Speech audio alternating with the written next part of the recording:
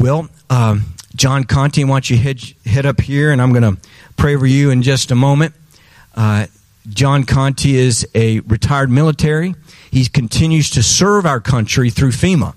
And when you see his lovely wife, Sylvia, coming to church by herself, it's because John is on mission somewhere around our country serving someone in need because of a hurricane or floods, that kind of thing. So he and Sylvia both, they have this heart to serve.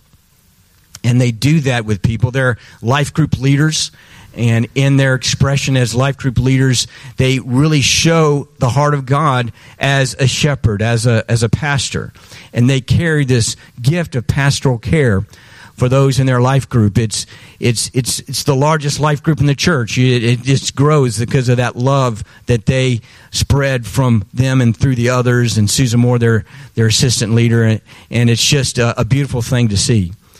But John spoke last year on Memorial Day, and we just all fell in love with his ministry there, that we wanted to have him back. And this was a good weekend for us to bring him back on a Sunday morning. So John, come over here. I'm going to pray for you, and then let you get going.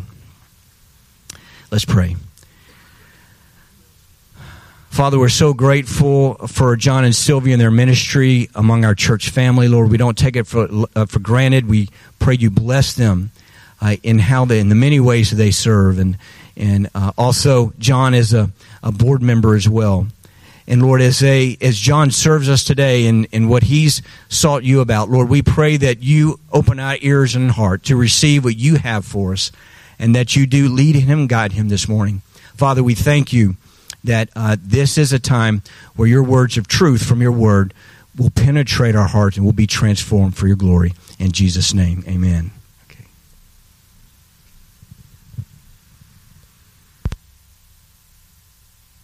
Is this for me? I can have that? Nobody else drink out of it? Good. This one. You never know. You never know. Anybody follow the news here? No? Yeah, some? Don't you just want to slap someone? Tell you what, this past year, the events, the craziness, the politicians, the media, the big corporations, the riots, the stupidity, makes you want to fight, doesn't it? Makes you want to just reach out and touch someone, shake them, and talk some sense into them. Do you ever feel that? Just feel that. Tell you what, let the butt whoopings begin. Start lining up right here. Go out the door, go out the parking lot, circle down to Baghdad, come on back. I mean, we've got plenty. We've got cans of butt whoopings for you. I've got shelf loads of this in storage rooms. We've been taking preparedness classes. We're stored up with this. We've got this right now. So, of course, we could always look right back into these people, into their ignorant, hateful, evil faces, and you could act just like they do. Dish it right back to them. See how they like it. Now we've got anger. We've got concerns on how we could do this. Do we fight? Do we not fight? This morning we're going to hear a little bit of war language from the Bible. But you know what? Perhaps maybe we should do the nice Christian thing. Okay? Maybe not point out their evil ways. Don't question their ignorant words. Don't bring their darkness into the light. No, really, neither one of these is what we're called to do. But we must fight. We must resist the evil one. The message today is called Prepare the Way. We must fight. Prepare the way. We must fight. In James, I don't have this slide, but James 4:7, submit yourselves to God. Resist the devil, and he will flee from you. Resist the devil.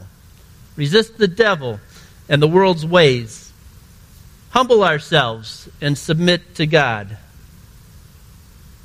When you repent, you could say that you are now part of the resistance. When you resist the devil. How's that for war language? We're part of the resistance. Better not say that too much. They may take us offline. Okay? Okay? For the past few weeks, one particular song kept coming to me, and I listened to it quite regularly. It's a song by Julie Myers, an artist out of IHOP, and it's based on John the Baptist. At the end of the service, when we take communion, we'll hear this song. The song is called "The Voice of One." It's based on the scripture talking about John the Baptist. In fact, John the Baptist is mentioned in good detail in all four of the Gospels. Not all messages are in every one of the Gospels, but John the Baptist is. So on our first slide, Luke 3:4. Okay? It says, "As it is written in the words of Isaiah the prophet, saying, the voice of one crying in the wilderness, prepare the way of the Lord.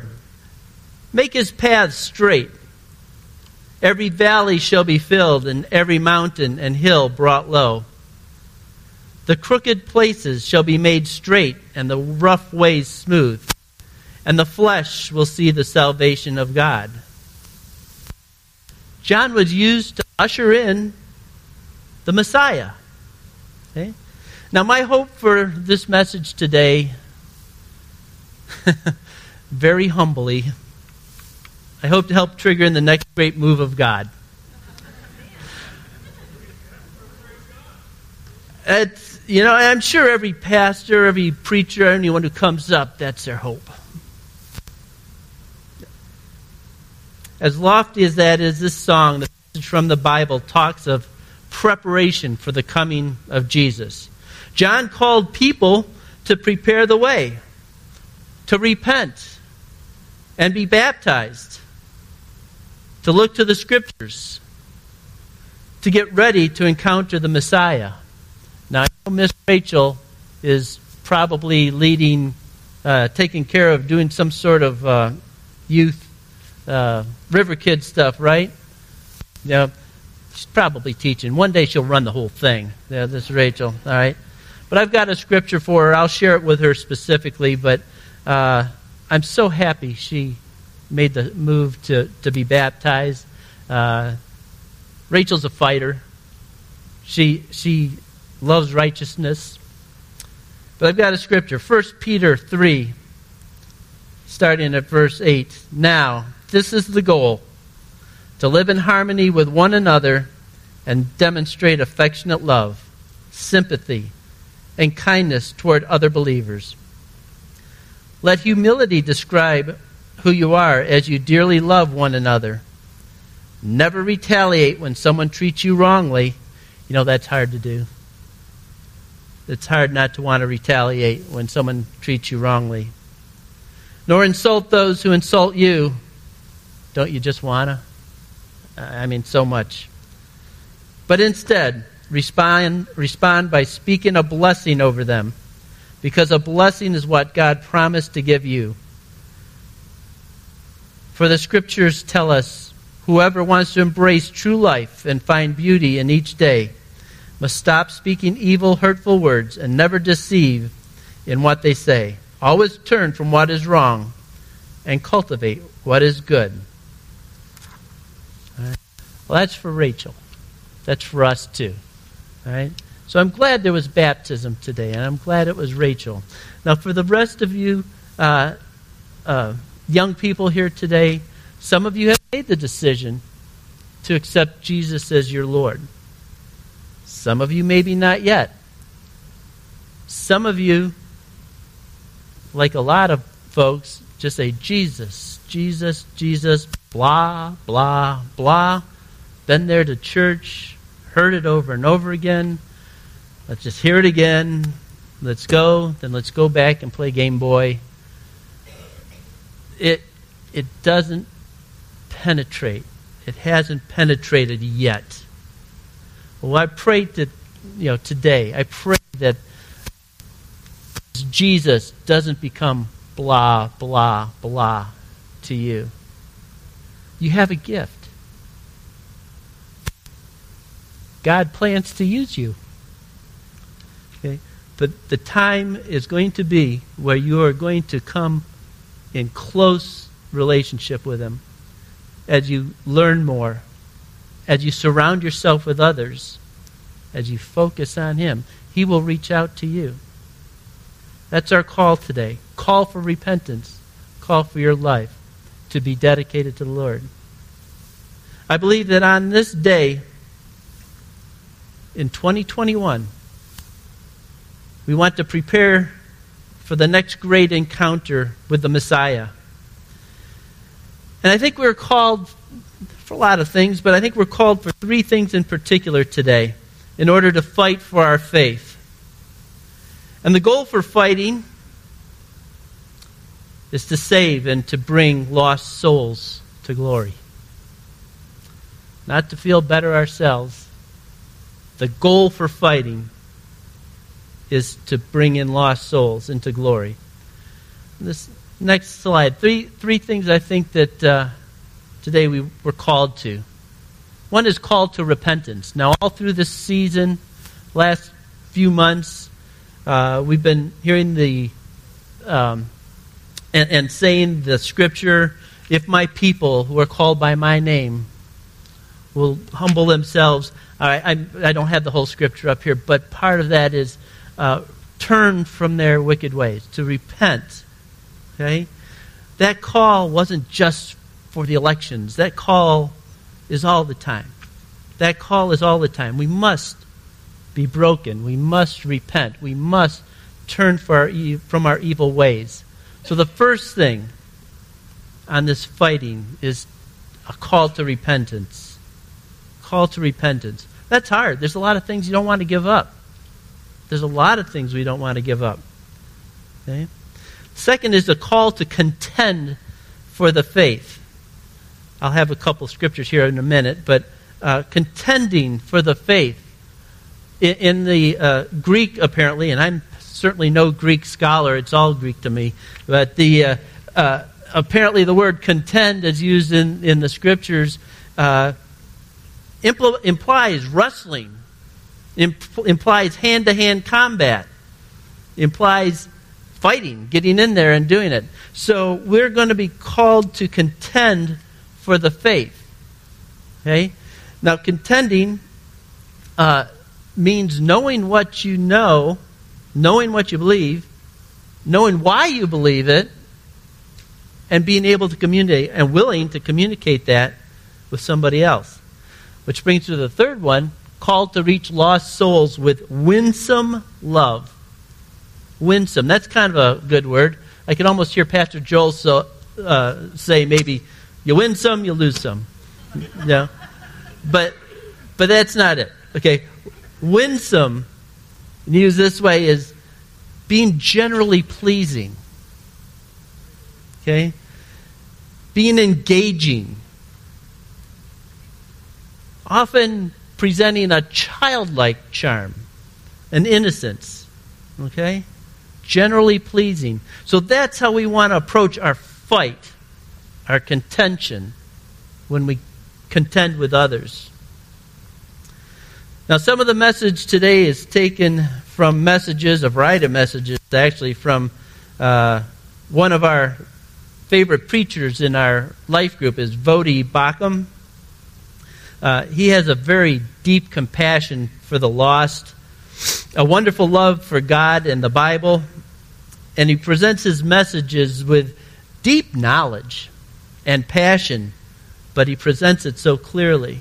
And I would encourage and recommend that all of y'all take time to watch and learn from Voddie. Voddie, you plug that in, a bunch of sermons pop up. Jump on any one of those. Many of these sermons on YouTube from various things that he's done. But Dr. Baucham frequently contends for the faith using apologetics. Now, apologetics, I just mentioned, basically boils down to this. knowing what you believe, why you believe it, and then being able to communicate effectively and winsomely with others. All right? There's forces of evil out there, folks. Christians, we face spiritual conflict with Satan and a host of evil spirits. These powers of darkness are the spiritual forces of evil who energize the ungodly. They energize the ungodly. They oppose God's will, and they frequently attack believers in Christ. Our enemy, I'm sure many of you have the names of maybe face pictures of several people that come to mind when you think of the enemy. Okay? So many come to my mind right now, I won't even mention their names. But our engagement with them should be done with love and boldness. Love and boldness. I recently rewatched the debates between Ken Ham of the Answers in Genesis. He's the one who's got the Creation Museum. He ended up building the Ark Encounter. It was Noah that built the first ark. He built the Ark Encounter. It was a debate between Ken Ham and Bill Nye, the science guy. And maybe some of you saw this a few years ago. Still available on YouTube to see. Ken Ham contended for the position of creation science, or the young earth model of creation. And Bill Nye contended for the theory of evolution and the billions of years model. You know, the Big Bang Theory. While I was certainly rooting for Mr. Ham, there were lots of tough points on both sides of the debate. The creation model argument definitely had a lot of science backing it up, as well as faith. Science mixed with faith. But the evolution model argument had a lot of science backing up his points, Mr. Nye's points. But there's some takeaways in this debate for us average Christians that I want to point out. One, we shouldn't be afraid of addressing issues with a biblical worldview. Okay? A humanistic worldview, on the other hand, proposes and presupposes there is no God. There is no creator. When they go into science, when they go into the study of archaeology, geology, any of these sciences, biology, they do experiments, they do research, they have theses, but their thesis does not allow for the possibility that there was a creator, that there was a designer, that there's a God. So any outcomes that they see or that may indicate that, thrown out. Because that is not one of their presuppositions.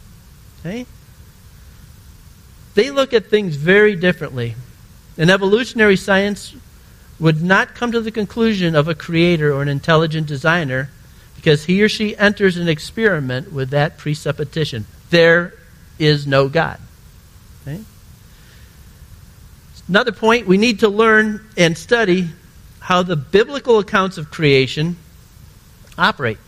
Okay? We need to be familiar, and we need to have that in us.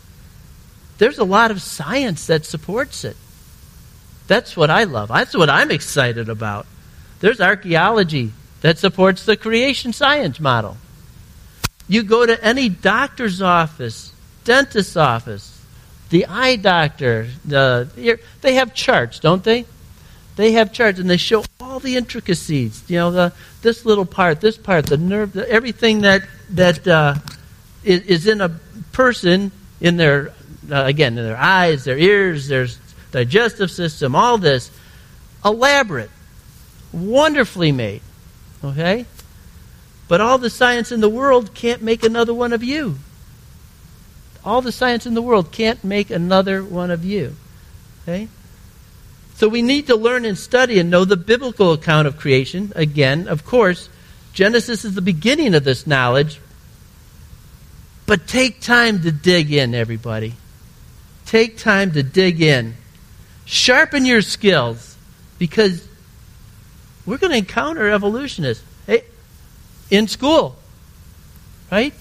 in school, day by day. And they are so convinced that there is no God that did this. Okay? The evolutionist theory relies really upon as much faith or more than does creationism in determining the origin of the world and of species.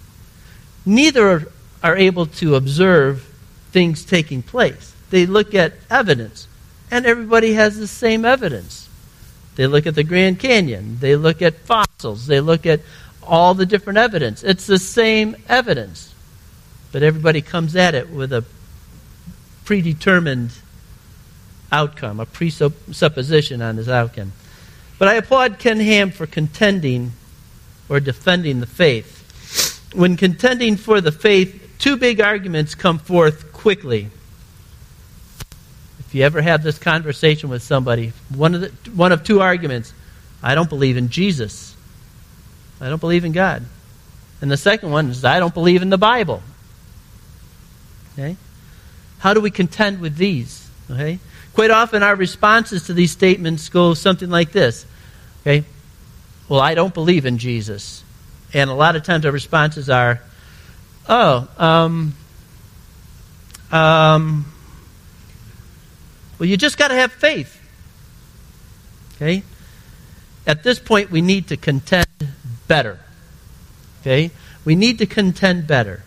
Now, apologetics, contending or defending what you believe, 1 Peter 3:15. Let's be next slide here.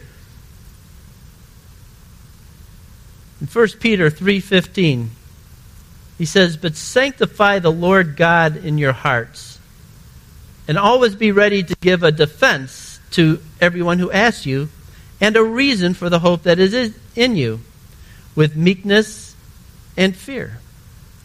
Okay? So we're called to contend. We're called to provide a defense. We're called to know why we believe what we believe. Okay?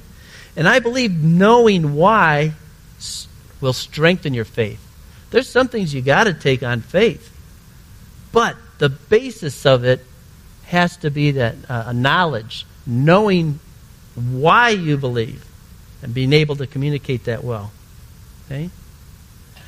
The second verse, this is in Jude. If you want to look up Jude, don't ask me what chapter. See, I like that. You all know there's only one chapter in Jude. I like that. Okay. But in Jude, and that's verse 3, and I've gotten to like TPT as the Passion Translation. It's kind of new, and they explain things very nicely on how they came about their translation. But it's a wonderful little translation. "Dearly loved friend, I was fully intending to write to you about our amazing salvation we all participate in, but felt the need instead to challenge you to vigorously defend and contend for the beliefs that we cherish." He wrote one of the books of the Bible, and his original intent he changed. He was going to talk about salvation to this group wherever he was writing to, but instead it was important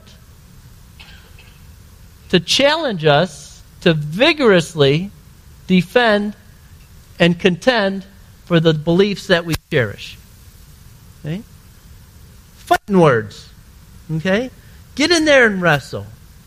Get in there in hand-to-hand combat. But be prepared. Okay? For God, through the apostles, has once for all entrusted these truths to his holy believers. Back then, 2,000 some years ago, now he has continued to entrust those to us, to his believers.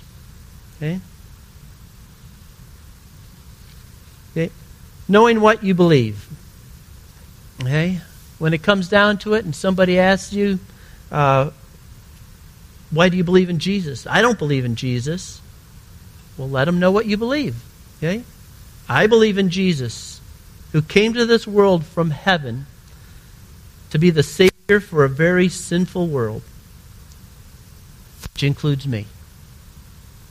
I believe that he was the fulfillment of hundreds of prophecies in the Bible that foretold of his coming, foretold of his ministry, foretold of his birth, his death, his resurrection, and his second coming.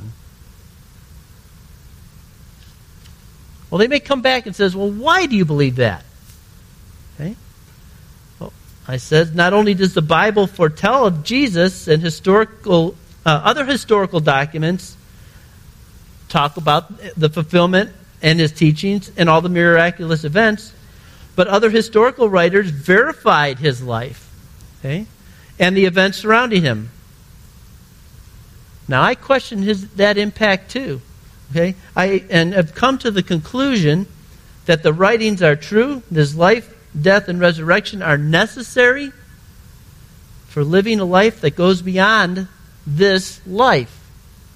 Yeah. Now, you can explain things away. You can contend. You can know apologetics. You can do all of that, but still you're likely to come up with an answer. And wouldn't it be nice if you could just present the case and that soul is saved? Okay? That would be wonderful. But I don't think just contending is going to do it.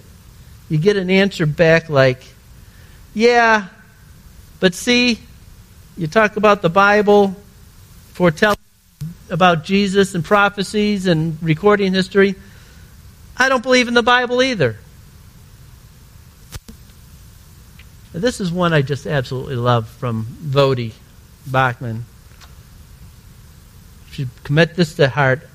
Says, know what you believe. I said, I choose to believe the Bible because it is a reliable collection of historical documents written down by eyewitnesses during the lifetime of the other eyewitnesses.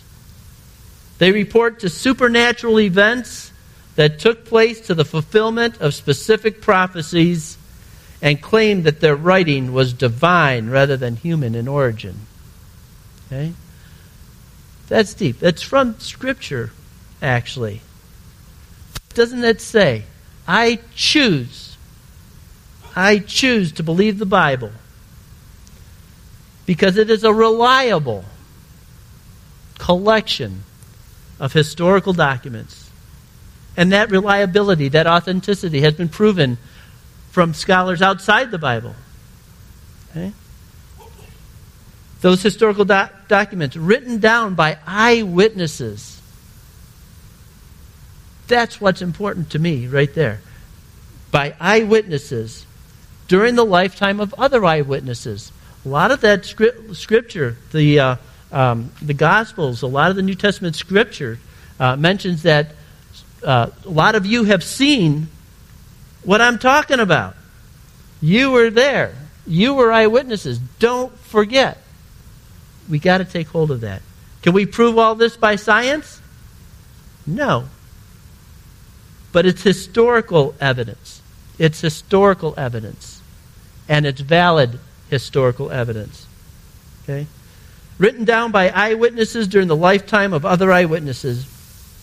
They report to supernatural events. Supernatural events that took place to the fulfillment of specific prophecies.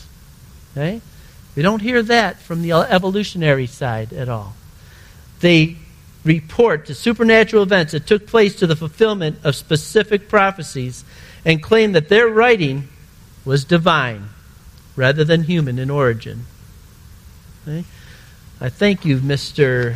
Baucham, Dr. Baucham, Voddie, for that. It's become near and dear to us in our life group, to me personally, but it helps to explain to others why I believe in the Bible. Okay? Sometimes those we talk with still will not accept these things. Josh McDowell, in his collection, The New Evidence That Demands a Verdict, I've got a copy of that book. It's a wonderful book. It's a wonderful reference. I think everybody needs to get that if you want to help develop your arguments, your contention for a lot of the arguments that you would encounter. It's not a book that reads like a story. It's a research book. Josh McDowell was basically an atheist back in his teens and 20s, and he set out intentionally to disprove the Bible, to disprove the existence of Jesus and his divinity. He set out. He was a true seeker. Okay? So many times folks are just saying, I don't believe. I don't want to believe. I just don't believe. Okay? But he was seeking in the way to disprove it. But evidence after evidence after evidence after evidence, and the book is loaded with it, not just his own, research, other folks, led to evidences that he calls demands a verdict. If you go to a courtroom, things aren't always so cut and dry, right? There's evidence pointing one way or another, and then there's a decision that needs to be made. In the same way, this provides some evidence for you to increase your faith, increase your argument, increase your fight, your contention in love. It will win some love, but it's a good resource. Anyway, he would encounter students and professors and folks on college campuses and different things, and still get a lot of pushback on all this evidence. So he would say, if I were able to prove to you without a shadow of a doubt that Jesus is who he said he is and that the Bible is true, would you believe? And he was saddened by how many times people would still say, no. No. He said, well, it's not a problem of evidence. It's not a problem of belief. It's a problem of your will. Okay? These folks did not want to give up what they thought they were going to have to give up to follow Jesus. So, be encouraged. Okay? We may not win every fight, but we must fight. We must contend. Okay?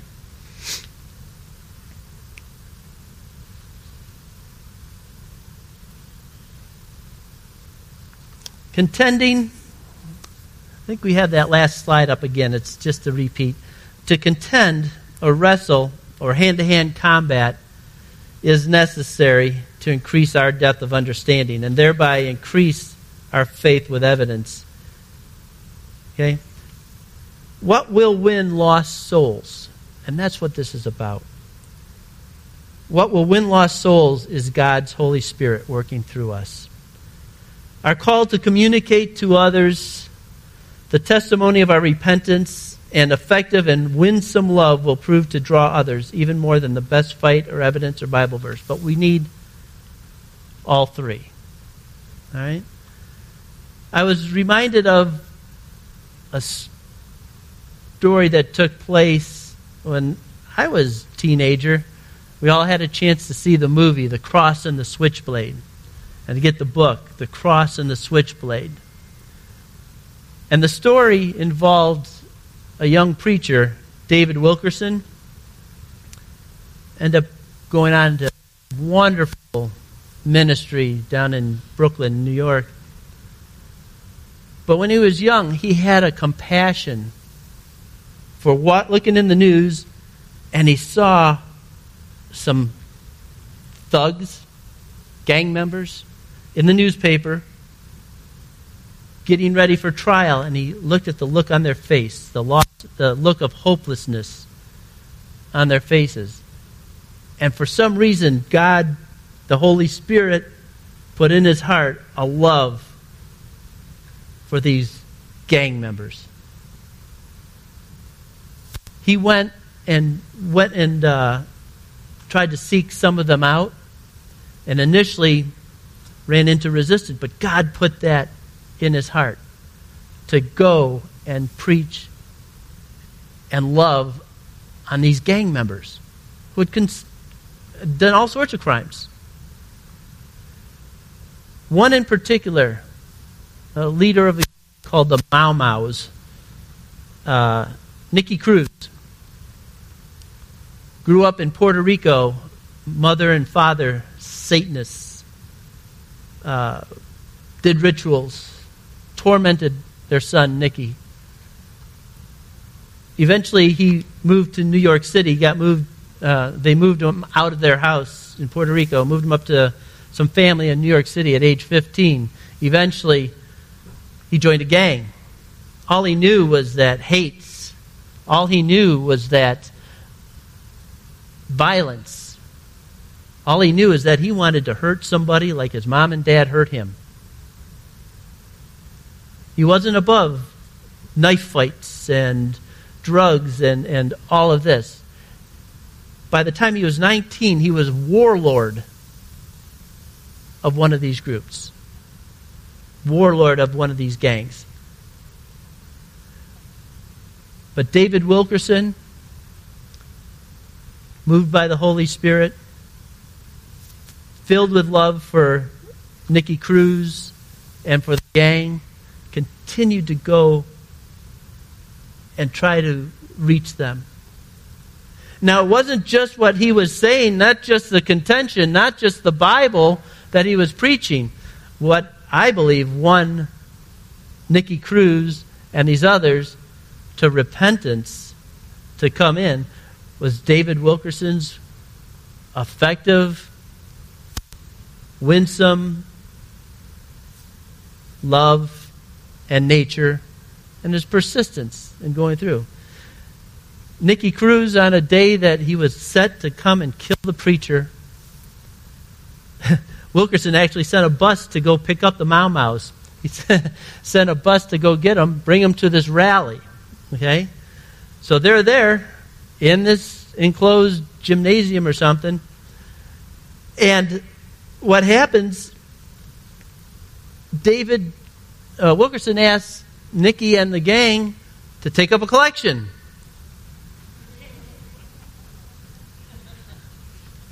So, of course, they're all over that. They're making, put a little more in. They're shaking the crowd down a little bit. Okay? And they were about to take off with it. All right? But something about the nature of the Holy Spirit through this servant, through David Wilkerson, melted the heart of this man. And Nicky Cruz got saved. And became an important evangelist. And he led Teen Challenge. And he brought a lot of other folks in. Okay? We must fight, folks. We must fight. And the goal is for souls. And the goal is for souls. Okay? We must hear the Holy Spirit, just like David Wilkerson did. Our life group had a challenge a couple of years ago. And the challenge was on listening to that still voice of God. Listening to the direction that He wanted us to go in. We thought, we're going to challenge you to pay attention to those around you, and we want you to give somebody $20. Well, we had a pretty good sized life group at that time, and we said, in order to make this work, we're going to have to provide the money for them to go out and do that. Well, very shortly, the Lord provided something we weren't expecting, and there was enough money to do that. $20 for every young person, every adult. I think we had about 45 or so that got this thing and accepted the challenge. Well, now we didn't put any restrictions on it. What does God want you to do with this gift? And it wasn't so much about the money. It wasn't that at all. It was, what does God want you to do right now? Where is He sending you? What's the direction? We had quite a few stories. Some folks gave to a guy or a lady at the street corner, says, we're homeless. And they said, I never do that. I never do that. But the Lord impacted that person to give to that time and to share an encouraging word.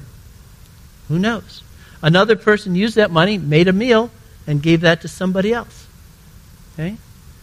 One family reached out to members in their neighborhood. Okay? Reached out to members in their neighborhood, increased that giving, okay? Established a relationship.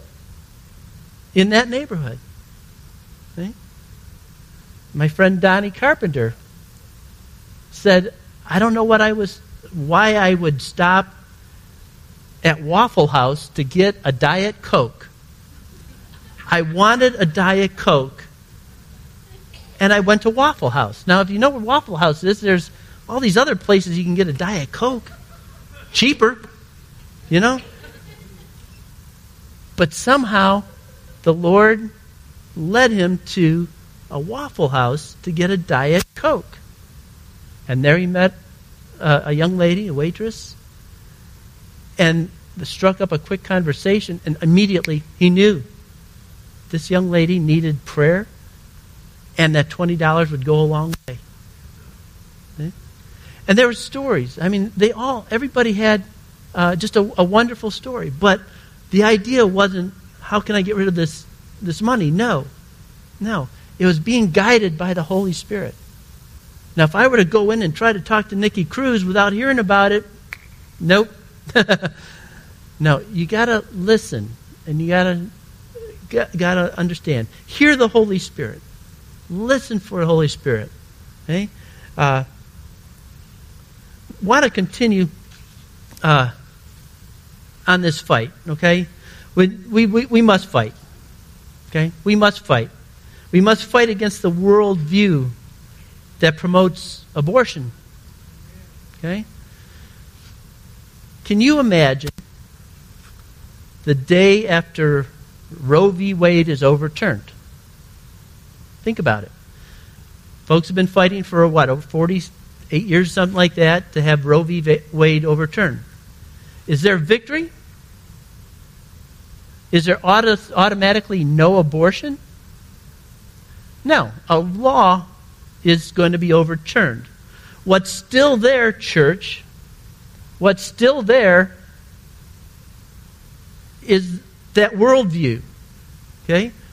You're messing with our health care. You're messing with our reproductive system. It's not going to stop abortion cold in its tracks. 60-some plus million abortions. Church, I think we need to repent. Not for just Roe v. Wade.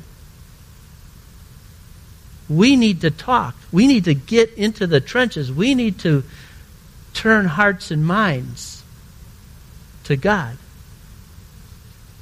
Right?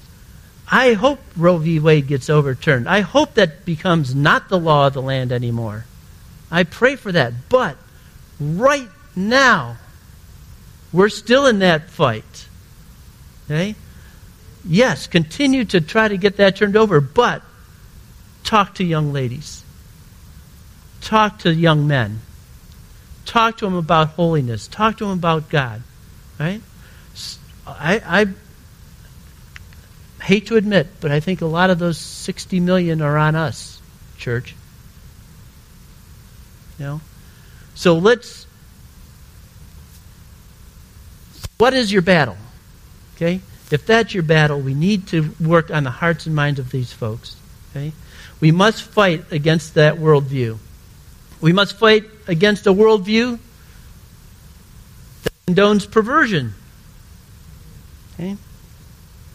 That's some other good listening on Vodi Bachman. Take a look. He'll encourage you about talking about how to talk about issues of homosexuality, same-sex marriage, the biblical view, and strengthen you. This will strengthen your sword. Okay? Fight against the worldview that claims there is no creator God. Fight for the souls of people who believe in these worldviews. Okay? We must fight for the liberties that we have through the Bill of Rights, which are biblical in foundation. Okay? We must fight for the needs of the poor and the less fortunate, for the orphans and for the widows. We must contend and defend and explain our faith with effective and winsome and effective communication. We must train. We must prepare for battles through repentance, through prayer and intercession, and through knowing the Word of God intimately. Okay? Before we go into communion, I don't think any talk about fighting and warfare would be complete without a little section on Ephesians 6. And this is taken from the Passion Translation as well, talking about the armor of God. And I know at a lot of our meetings and things that have been through, a lot of times we end with that. I know Buddy Caldwell and prays that over us practically every meeting. I know others as well. But let me just finish with this here. Now, my beloved ones, I have saved the most important truths for last. Be supernaturally infused with strength through your life union with the Lord Jesus. Stand victorious with the force of His explosive power flowing in and through you. Put on God's complete set of armor provided for us so that you will be protected as you fight against the evil strategies of the accuser. Your hand-to-hand combat is not with human beings, but with the highest principalities and authorities operating in rebellion under the heavenly realms. They are a powerful class of demon gods and evil spirits that hold this dark world in bondage. Because of this, you must wear all the armor that God provides so you're protected as you confront the slanderer. You are destined for all things and will rise victorious. Put on truth as a belt to strengthen you and stand in triumph. Put on holiness as the protective armor that covers your heart. Stand on your feet alert, then you'll always be ready to share the blessings of peace. In every battle, take faith. I like this. In every battle, take faith as your wraparound shield, for it is able to extinguish the blazing arrows coming at you from the evil one. And embrace the power of salvation's full deliverance like a helmet to protect your thoughts from lies. And take the mighty razor-sharp spirit sword of the spoken word. Pray passionately in the Spirit as you constantly intercede with every form of prayer at all times. Pray the blessings of God upon all His believers. Now, when we put on the armor of God, I know the image is one person, my armor. The Army had a thing a while back, an army of one. I never did like that, an army of one, because I know that armies, soldiers, need each other. Okay? You fight combined arms. Some folks are infantry, some are tankers, some are field artillery, some are engineers, intelligence, on and on. It took combined arms. Aviation. It took a lot of folks. Even in your team, shoulder to shoulder. So when you're praying and you're putting on the armor, at the end when it says, pray these blessings upon all His believers, those are your soldiers. Those are your battle buddies. Those are the ones shoulder to shoulder with you. All right? Don't go into this alone. Don't go into the fight alone. This helps to encourage you. Stay with an accountability partner. Stay with somebody in the Word. Build each other up. Okay? We're not an army of one. We can't be an army of one. That's too easy to pick off. That's too easy to pick off. As we go into communion, I had a chance several years ago to hear a monk, a priest, at the Gethsemane, the monastery at Gethsemane. It's near Bardstown. We were supposed to be quiet for 3 days and contemplative and all that. But the only words we heard was this devotion at night. This guy was, I don't know, maybe in his 70s.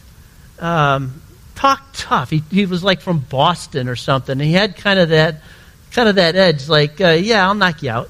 You know, it was like, yeah, don't cross me too much. This goes only so far. Talked up. But he talked about communion. He talked about communion that night. And he says, in the 40 years I've been under the cloth, I've been a priest, I've served communion not taken communion. I've served communion every day. And it has never gotten old. Every day when I serve the bread and the wine, it says, that's not just bread and wine. It's the body of Christ. The bread is the body. The wine is his blood.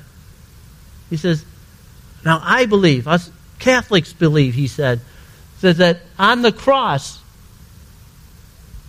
he's still there. When we give communion, that's his blood.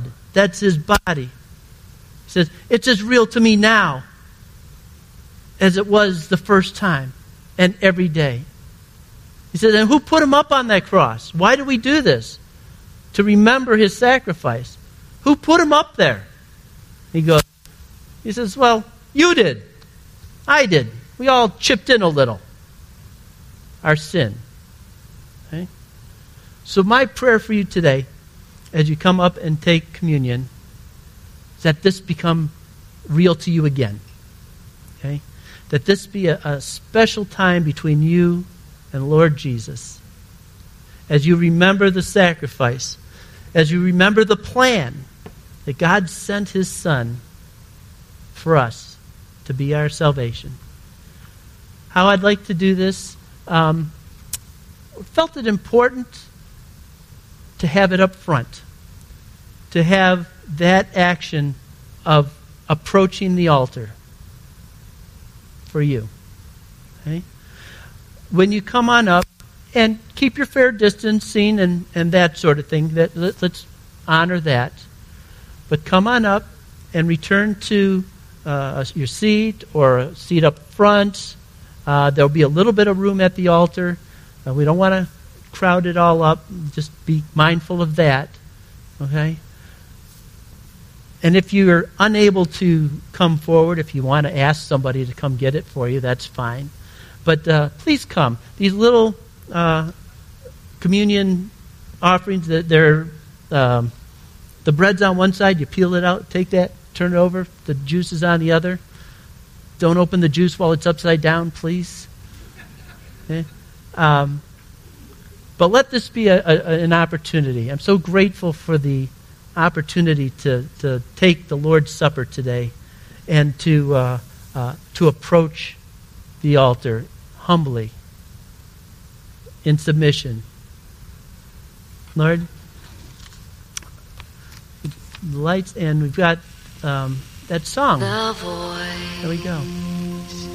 Of one crying out in the wilderness.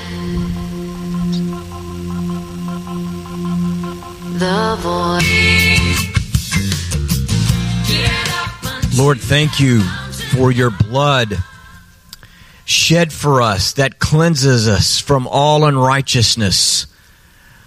Thank you, Lord, for your body represented by the bread broken for us, Lord God, for our healing, Lord God, spirit, soul, and body.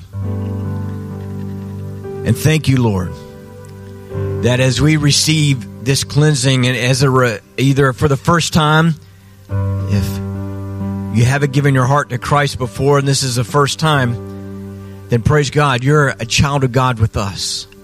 You're like Rachel. You've turned away from your sin, turned to God, and given your whole life to Him. Lord, we pray for any of those doing that today, Lord God, that you connect them with a friend, a Christian friend, or someone here at the church building, or a Christian friend, and talk to them, be connected to the body of Christ. But Lord, we cannot make it through the rest of this day without your broken body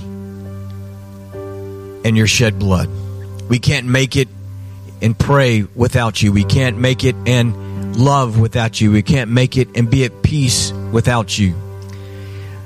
Thank you that when you died on the cross, you also defeated death and sin through death by rising again from the dead and living forevermore. And we certainly would not be able to go to heaven without you, Lord Jesus.